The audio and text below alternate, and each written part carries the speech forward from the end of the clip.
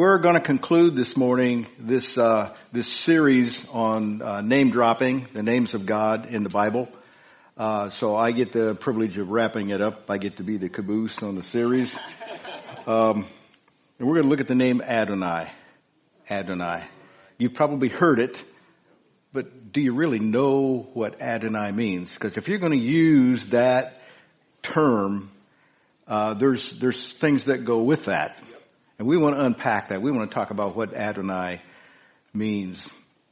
Before we get started with it, some of you are new and you don't know me. Let me just say this little bit about me. I am the senior pastor of this church. We began the church in 1980. So I've been at this for 43 years. We've seen some amazing things happen. Blows my mind what God can do with someone that says, yes, Lord. Come on. Yes, Lord. I want to encourage you to say, yes, Lord, a little bit more often in your life. We're going to unpack that and talk about what that means. So let me just say that Adonai is plural. It's not singular, it's plural. Adon is the singular, and it means Lord. Adonai means lords. Why plural? Because God is a three-part being. He's the Father, Son, Holy Spirit. He always has been. We looked at the name of God, Elohim. Did you know that that is also plural? I am on the end of a Hebrew word makes it plural. As in this case, the AI on the end of Adon makes it plural. We're talking about the Father, Son, and the Holy Spirit when we say, yes, Lord, because they are united. Yes. They work together. And if you want the Father, the Son, and the Holy Spirit working together in your life, you need to learn to call him Adonai. It's used over 400 times in the Old Testament. It's a common name for God. It literally means Lord, as in ownership. There's certain things God owns, takes responsibility for, as in a master and slave relationship. And the master takes responsibility for the well-being of his possession, his slave. Now we're mostly white Americans. We don't like to think about ourselves as slaves. But this is exactly why so few Christians see God at work in their life. They don't call him Adonai. They don't recognize him as Lord. Psalm 97:5 says, the mountains melt like wax at the presence of the Lord. That's Adonai. At the presence of the Lord of the whole earth. He's not just Lord of your life. He's the Lord of the whole earth. The problem is people don't recognize it. They think we want him to be Lord in heaven, but we don't want him to really be Lord down here because it means we relinquish control. We give up our lordship and make him Lord of our lives. This morning, because we're on limited time, I want to share 4 stories in the Old Testament where the word Adonai is used, and it will help us understand what Adonai means for us. Here's the first one. It's about Abraham. We're going to look at Abraham's surrender. In Genesis 15 verses 1 and 2, it says, after these things, the word of the Lord came to Abraham in a vision, saying, do not be afraid, Abram. I am your shield, your exceedingly great reward. But Abram said, Lord, that's Adonai. God, Lord God, that's Jehovah. We talked about Jehovah. He's the self-revealing God. Now we're putting those names together. What will you give me, seeing I go childless? And the heir of my house is Eliezer of Damascus. You see, there's always a gap between the promise and the provision. And that's where we get hung up. We love the promise. We're claiming the promise. We're grabbing a hold of the promise. We're carrying the promise. But there's always a gap. And when we look at the gap, we get discouraged. We lose heart. We think God doesn't keep his word. God doesn't mean what he says, but he does. So in this portion, we see the word Lord, Adonai, and God, Jehovah, together. In the original King James version of the Bible, we see that printed in two different ways. I think we have, Jehovah is printed in all capitals. Adonai is in capital L, but lowercase O-R-D. You see that in the Bible when you read it. It's always done that because they want us to know the difference between Adonai and Jehovah. We just use the word God. But there's a whole lot of, I don't want to say baggage, that's a negative word. There's a whole lot of things that go with these names. And that's why we've been trying to unpack that for you. So Abraham is frustrated because he's heard the promise and time's going by and he's not seeing the answer. So he's got this frustration. And down in verses 4 and 5 of the same chapter, it says, "And behold, the word of the Lord, Adonai, came to him, saying, This one shall not be your heir, but one who will come from your own body shall be your heir. Then he brought him outside and said, Look now toward heaven, and count the stars if you're able to number them. And he said to him, So shall your descendants be. I've given you a promise. Quit trying to make it happen on your own." God has given a lot of us a promise, and we've been doing everything we could to make the promise happen, claiming the promise, but we're the ones trying to make it happen. He's not really Lord. We're Lord. We're trying to connive something. Abraham tried to connive something that got him in trouble. And we're learning about what Adonai means. It means surrender. It means submission. Probably in our American culture, the best way for us to understand this is yes, sir. Have you ever said yes, sir to somebody? Some of us don't want to put the sir on there. Yes, sir. It's a submission thing. I will do what you say. I don't maybe like it, but I will do what you say. That's Adonai. That's lordship. To lay claim to the promises, you must submit to him. This is where so many churches are feeding people pablum instead of meat. They're telling them things that people want to hear rather than what they need to hear. I'd much rather hear what I need to hear that's going to help me than just to have a good feeling today. So let's look at it from that perspective. Illustration. When I was a teenager, I got a job baling hay or straw. I don't remember what it was. We worked for I remember this one particular time we were working for a farmer over by Butler called Kenny Kepi. Some of you know who he is. That shows how old I am. I was a teenager. We were baling hay. My dad had a 1951 Ford. He had gotten a better car, so he let me take that car to work. And this particular day, this farmer was wanting a bunch of boys to come bale hay. That was a job that I'm sad not many people, young people, have the opportunity to learn how to do. So I was there, and I went around town and I picked up some of my classmates, people I knew, and we went out and we baled hay. On the lunch hour, we were sitting around taking a break, and we were about a mile north of State Road 8 on State Road 1. And this friend of mine asked if he could take my dad's car down to the corner and bring it back. That's all, just down and back. Fool that I am, I said, sure. So I gave him the keys. He drove the car down State Road 1, back. Just short trip. When he came back, there was a tooth out of low gear. It was a manual shift, and first gear had a tooth knocked out of it. My friend said, I don't know what happened. They just started doing that. Then later, the guy that was with him, took the ride with him, told me he revved up the engine, popped the clutch, see how much rubber he could lay on the highway.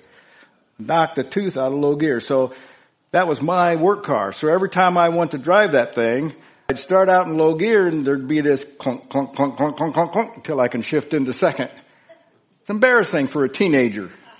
You know, you want to let everybody know you got it together. You see, my dad was the owner of that car. He trusted it to my care.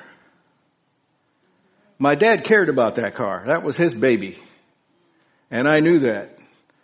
So I took care of that car because I had to take it home at the end of the day. But my friend didn't have any attachment to it. It was just fun for him. So he ruined the transmission in the car. I wonder how many times my Lord, my Father, my Heavenly Father entrusts something into my care and I botch it. I blow it. I pass that on to somebody else to do when God asked me to do it. I did not guard what my Father owned. It's your responsibility to guard what your Father owns and trusts into your care. So that's Abraham's surrender. Here's the second thing I want us to see. This is Moses. Moses' conversion. I like to think of his life as conversion. You know, when you say, no, Lord, when you're supposed to say, yes, Lord, you need a conversion. You need something to change your heart. In Exodus chapter 4, verses 10 through 13, Moses replied, I have never been a good speaker. I wasn't one before you spoke to me, and I'm not one now. I am slow at speaking, and I can never think of what to say. But the Lord, Adonai, the Lord answered, who makes people able to speak or makes them deaf or unable to speak? Who gives them sight or makes them blind?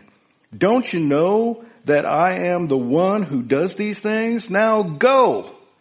When you speak, I will be with you and give you the words to say. Moses begged, Lord, Adonai, Lord, please send someone else to do it. What's he saying? No, sir. He should be saying, yes, sir. God wants to do something amazing through this humble guy. Come on. But he says, no, sir. Don't say no, sir, to God.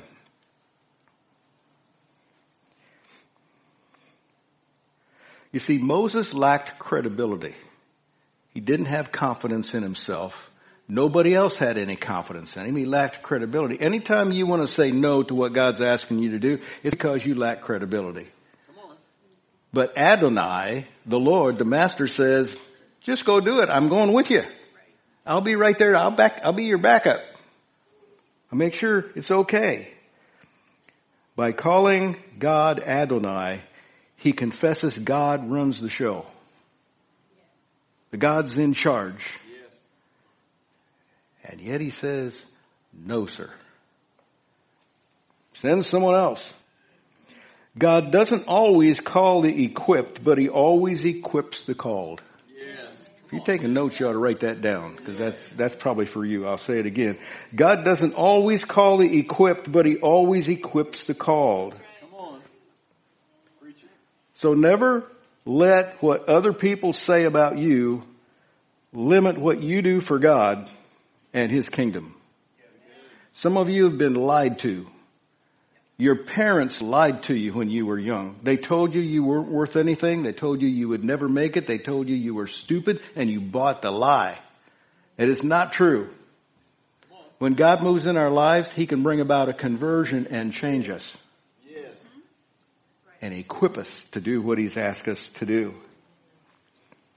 In the New Testament, we call this the Lordship of Christ. Making Jesus Christ Lord of our life. We don't just say, Lord, Lord. Jesus said, you're going to say, Lord, Lord, but I never knew you. We did all these miracles for you. And he said, I never knew who you were. No relationship. You see, in the kingdom of God, this is a relationship between us and a holy God. And he loves to work through us. Okay, here's the third thing, the third story I want us to see.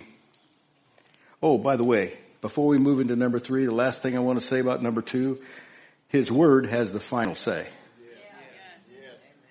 His word has the final say. Okay, number 3, I want us to look at Gideon and Gideon's character. In Judges chapter 6, verses 13 through 16, it says, Gideon said to him, "O my Lord," that's Adon. Notice that's a small L. "O my Lord," Adon, singular. This is a word that means that you might address some big shot in the community. Lord. "O my Lord, if the Lord," that's Adonai, the plural, "if the Lord is with us, why then has all this happened to us?" I don't think Gideon was the only one who come up with that question. Maybe you've asked that. If you're really Lord of my life, why am I going through all this stuff? Why is there all this hard stuff happening to me if you're really my Lord? Why has all this happened to us? And where are all his miracles which our fathers told us about, saying, "Did not the Lord, Adonai, bring us up from Egypt? But now the Lord, Adonai, has forsaken us and delivered us into the hands of the Midianites." Then the Lord, Adonai, turned to him and said, "Go in this might of yours, and you shall save Israel from the hand of the Midianites. Have I not sent you?" So he said to him, "O my Lord, how can I save Israel? Indeed, my clan is the weakest in Manasseh, and I am the least in my father's house." And the Lord Adonai said to him, "Surely I will be with you, and you shall defeat the Midianites as one man," as if it was just one man. You can take on one man. You can defeat the whole Midianite group as if it was just one man. Because I'm going with you. That's Adonai. He's changing the character of Gideon. You see, God has no plan B. When he speaks into your life and asks you to do something, he is setting you up for a miracle. Quit saying no, sir. Say yes, sir. And watch and see what God can do. Back in the early 1970s, I was a student at a small Bible college in Fort Wayne called Christian Training Center. And this was back in the hippie days, and I was one of them. And it was, I was attracted to that ministry because I wanted to belong. And here were a bunch of young people like me. We all had long hair, beards, and dressed crazy. And I fit in. And I liked that. And it gave me self-confidence, gave me courage. Yes. So I was a part of the training for the program, and this was 75, I'm guessing. And I was one of them with the long hair. And I remember the pastor of that church that had that school, Dr. Paul E. Pano, sent out I called it an edict, a rule that everybody on staff, and that included all of us young people that were in training for ministry, we all had to get our hair cut off the collar. Couldn't be any lower than the collar, and no more than halfway down the ear. That was the rule. When I heard this rule, I was furious. I was angry. And I remember what I said to God. I said, "How dare he? How dare he? I'm trying to reach this subculture group that is lost. I'm trying to reach these hippies and bring them into the kingdom, into the faith. And my identification with them is my hair. And he's telling me I have to cut my hair? How dare he?" And I remember crystal clear, heard the Lord speak to me and say, "How dare you? You enroll in this man's school so he can teach you how to reach the lost. And the first time he tells you to do something personally, you're mad at him. How dare you?" Slumped down in my seat, and I literally said out loud, "Yes, sir." got home and called up my girlfriend. That was Anita. And I said, who's that lady that cuts her hair? She gave me the name. I made an appointment. I went out there. I got my hair cut. I told her, I said, no shorter than on the collar. I want it touching the collar and halfway down my ear. Halfway. I didn't want any shorter than she was telling me. I was a submissive rebel. I learned a valuable lesson about submission. God will always tell us to do something we don't want to do. That's the Adonai. That's the Lord thing here.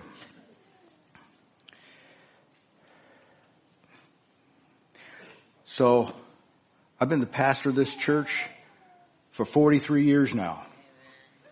I can't hear like I used to hear. I can't see like I used to see. I can't remember your names like I used to remember. I realize my age is taking a toll on me. So I have come to the conclusion that I believe it is the Lord's will for me to step down from my position as senior pastor of this church and president of the board of directors. That's the legal leadership role that I've been carrying. I have no desire to go to Florida and sit under a palm tree. God's put a calling in my life. And I have a passion inside to serve God. And I would miss him to step aside from that. But it's healthy for this church to have somebody younger, with more energy, with a vision to reach the young generation. That would be better than I am for that. So at the end of this year, it's my plan to step down from that position. I don't want to stop doing what I'm doing. So what I would like to do is continue on as an associate pastor in this church, do some teaching, serve wherever I can, support the new senior pastor as much as I can. That's what I would like to do. Because all my family, I can't say all, my family is in this church. My entire social network is in this church. I don't want to leave you guys. I love you. I love hanging out with you. I love worshiping God with you. I love serving God with you. But it's good for the church for me to step aside, somebody younger to step in. We have a succession plan in place. You as the membership have already approved that. We are going to work through that succession plan, and we're going to show this dysfunctional world out there how transition should go. There's a right way and there's a stupid way. And we have a model in Washington of the stupid way.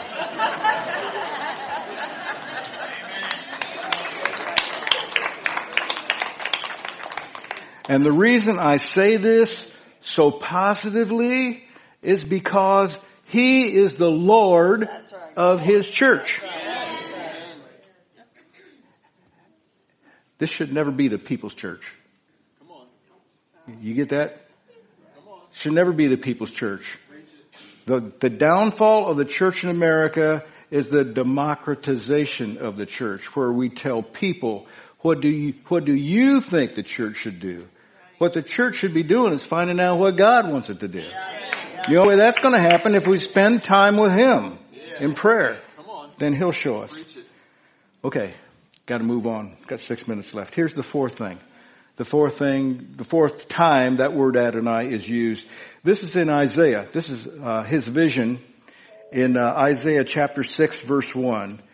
He says, in the year that King Uzziah died, I saw the Lord, Adonai, high and exalted, seated on a throne, and the train of his robe filled the temple.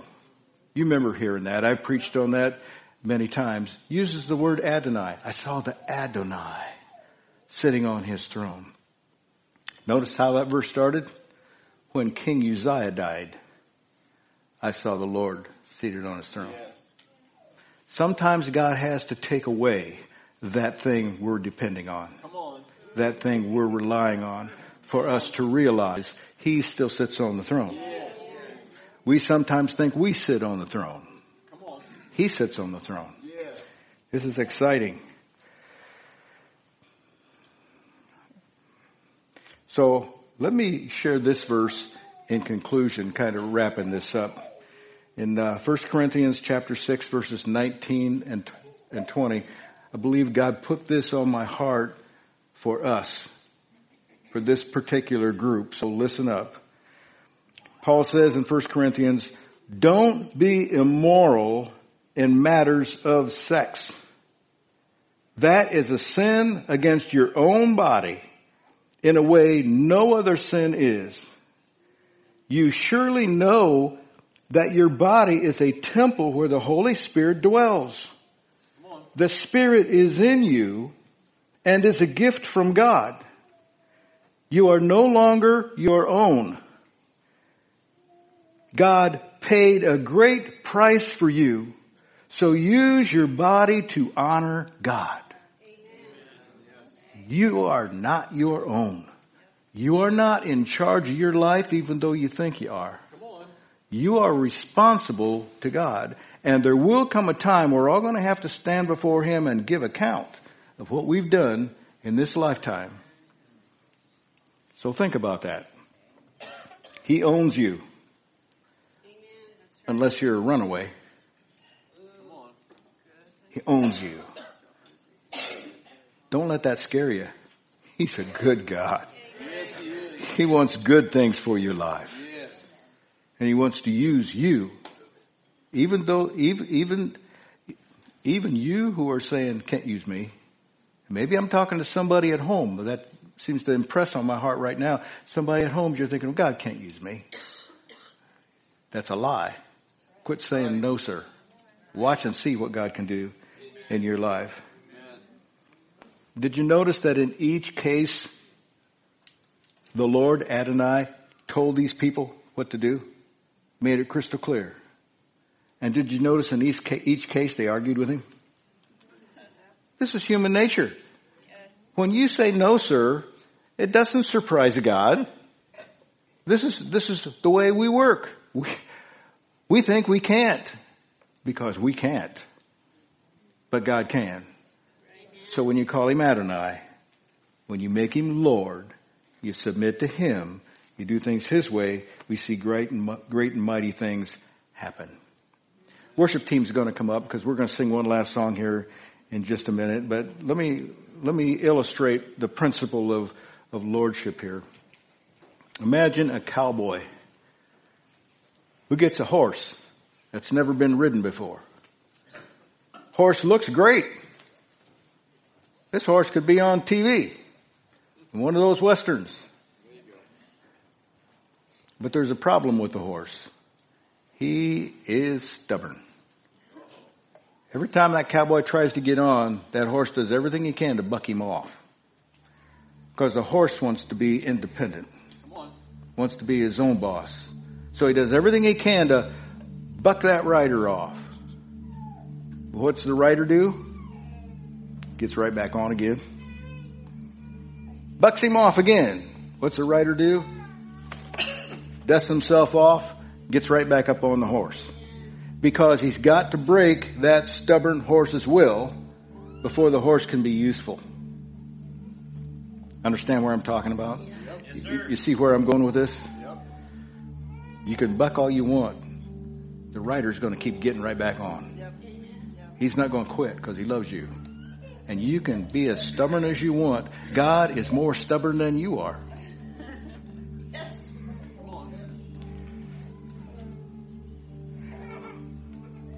My computer, I have a password. Most people don't know what my password is to get into my computer. Pastor Todd knows because every time I do some dumb thing with it, he's got to come over and get on it and fix it. Adonai is the password. Call God Lord. It opens up a whole world of possibilities.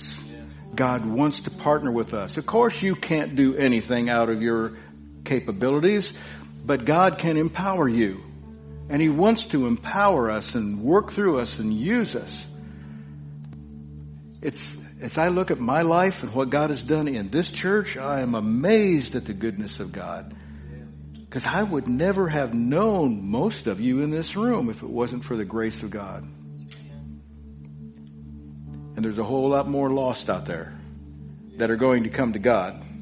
And I can't wait to watch and see what the young generation does to bring those lost into the kingdom of God. And I refuse to be one of those, somebody's going to call me on this, one of those old farts that just stands around and hinders everything God wants to do. I refuse to be one of those old guys. I'm going to cheer the next generation on. Amen. Amen.